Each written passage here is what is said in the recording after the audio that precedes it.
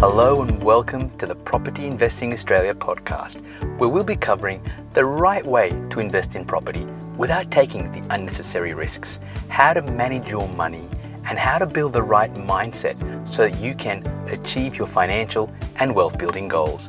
I'm your host, Niro Thambi-Pillay. There's a new concern people have about the property market. Today, I'm going to outline what that concern is, what's driving it, and what that will probably mean for property prices in 2024 based on my now 22 years of property investing experience. Hello, it's Niro here, and as we begin 2024, the property market is in a very different state to where it was at the start of 2023.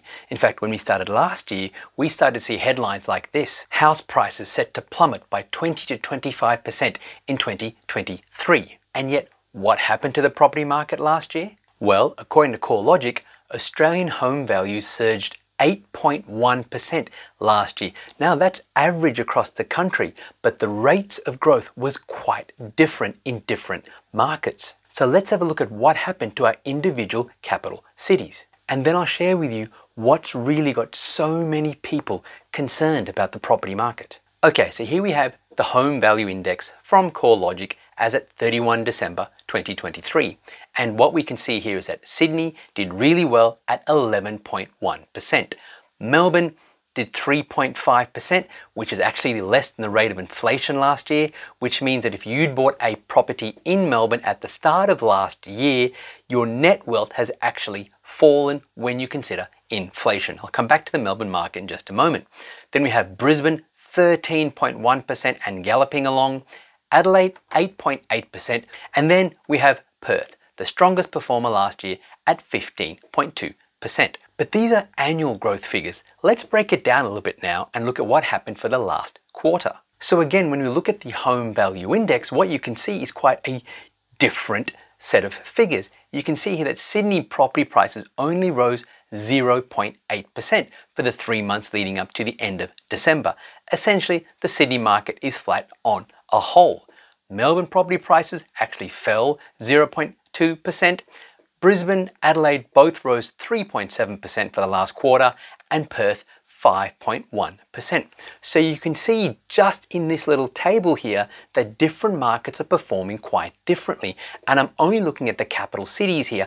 I'm not even looking at regional markets, many of which are doing extremely well, especially if you're an investor who has a budget of, say, under $600,000. There are multiple regional markets right now that are doing exceptionally well. But now, if we break it down into actual segments of each capital city, we start to see a different story again. If we look at this chart again from CoreLogic, we look at Sydney, and what you can see here is that the cheapest quarter of property prices, so properties priced at the lowest 25% of all property in Sydney, it rose 0.9%. The most expensive properties, the ones that actually led the price boom last year, they only rose by 0.2%. But the mid-range of properties, now mid-range in Sydney is still expensive. You're probably still looking at $1.5 million or above, especially for houses, but they rose at 1.5%. And that's very important when we start looking at why people are concerned about the property market. But let's look at some of the other cities. Melbourne, the lowest and mid-range properties were essentially flat, but it was the top end of town in Melbourne that dropped, and that's what's bringing all of Melbourne's property prices down. If we look at Brisbane here, you can see that the lowest end of town rose 4.2%, mid-range 3.7%, and then the highest range of property prices, the most expensive quarter or most expensive 25%, rose 3.5%. Adelaide, again, it's the lower end of town that's rising the most here at 4.8%.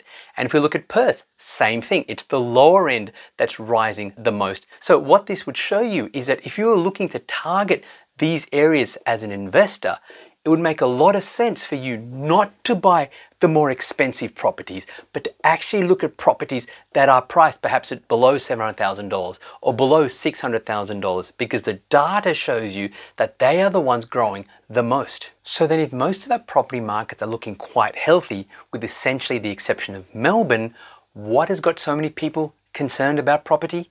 Well, Have a look at this. Buyers flock to open homes ahead of expected rate cuts. Aspiring home buyers are swarming into open homes weeks before the market reopens from the holiday break in an early sign of renewed confidence amid expectations of interest rate cuts later this year, property insiders say. Nerida Conisbee, chief economist at Ray White, said the renewed confidence could fuel stronger price increases this year compared with a year ago. I think it's highly likely that the 10% price growth last year will continue this year and could be even stronger if we see rate cuts, she said. Not only will we have potentially cheap finance, we also have continued shortage of new homes because it's still so expensive to build and migration levels are still high. So there's a lot of unmet demand out there. And what you'll find is that the unmet demand is mostly prevalent in those price segments that I showed you earlier on within each city that are growing the most right now. So the mid-range properties in Sydney, for example, the lower end of properties in Brisbane, the lower end of properties in Perth, and so forth. So it certainly looks like most people who are looking to buy property are concerned about what? They're concerned about missing out. They're concerned that they won't be able to act fast enough before property prices rise. And what is it that's got them so concerned that property prices could rise more quickly than their budget will allow? Well, as you saw in this article, one of the big reasons is rate cuts. So then how likely though are we to see rate cuts in Australia?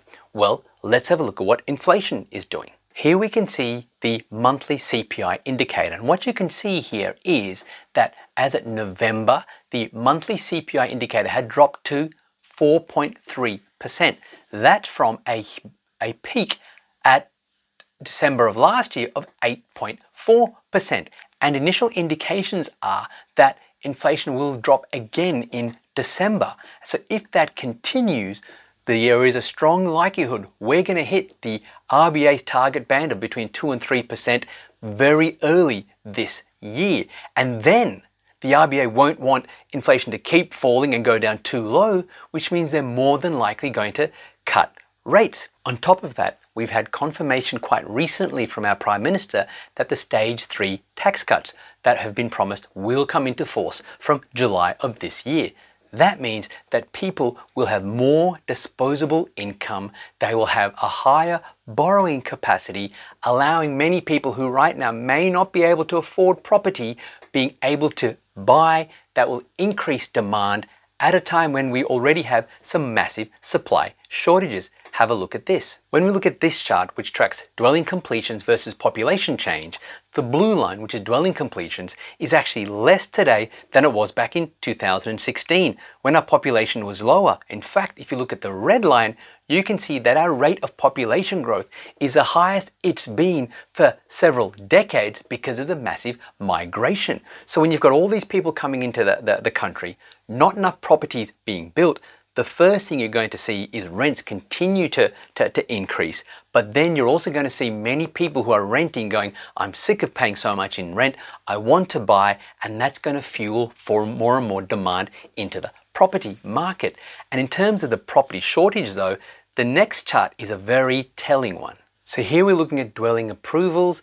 The data is from the Australian Bureau of Statistics, and what you can see here is that we're currently building, as at the end of last year, fewer homes than our 10-year average. And in fact, we're building fewer units than our 10-year average. But look at this, the number of units being built, there's a steep incline. I expect you're going to see that to continue this year, and I expect you'll end up seeing more units being built than our 10-year average, while houses will still languish. What does that mean? Well, it means that therefore, when it comes to apartments, you may see enough supply to meet the demand, maybe even oversupply going forwards, which will certainly compromise on your capital growth. But when it comes to houses, the demand for houses versus the supply is set to stay strong, which means that the property price growth will be much more when you look at buying houses versus apartments. So as you can see, most people are starting to become aware of the fact that interest rates are set to fall. We don't have enough properties for the number of people we have in this country. And prices rose last year when so many people said they wouldn't.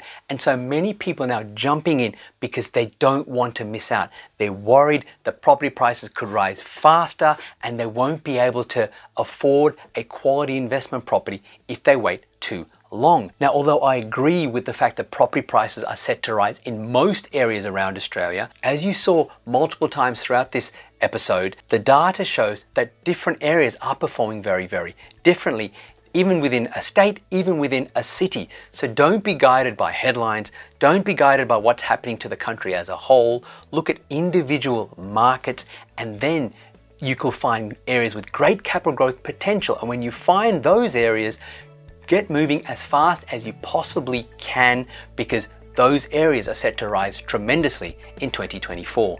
And if you want help to find those areas, check out the link in the description below for a copy of my book, both the audio version and digital version, totally for free.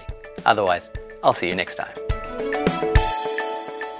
Hi, it's Nero here again, and thanks so much for listening. If you like what you heard and you're looking for a full blueprint on how to invest in property to gain a passive income, then go to Nero Book, that's N-I-R-O Book, B-O-O-K. Go to nerobook.com.au to get a free copy of my book, Wake Up Wealthier, How to Build a Property Portfolio that pays you an income each and every month.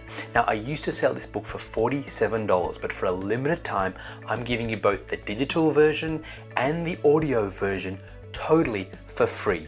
Now, the reason I'm doing that is because I want to give more people a chance to get this information. Plus, I also know that a certain number of you, when you go through the book, will like what you see and you'll reach out to find out more about our future services. But even if you don't, that's okay, because the book itself is a full blueprint about how to build a property portfolio that pays you a passive income, even if you've never invested before. So if that's what you want, then go to nerobook.com.au to get your free version of the book while you still can.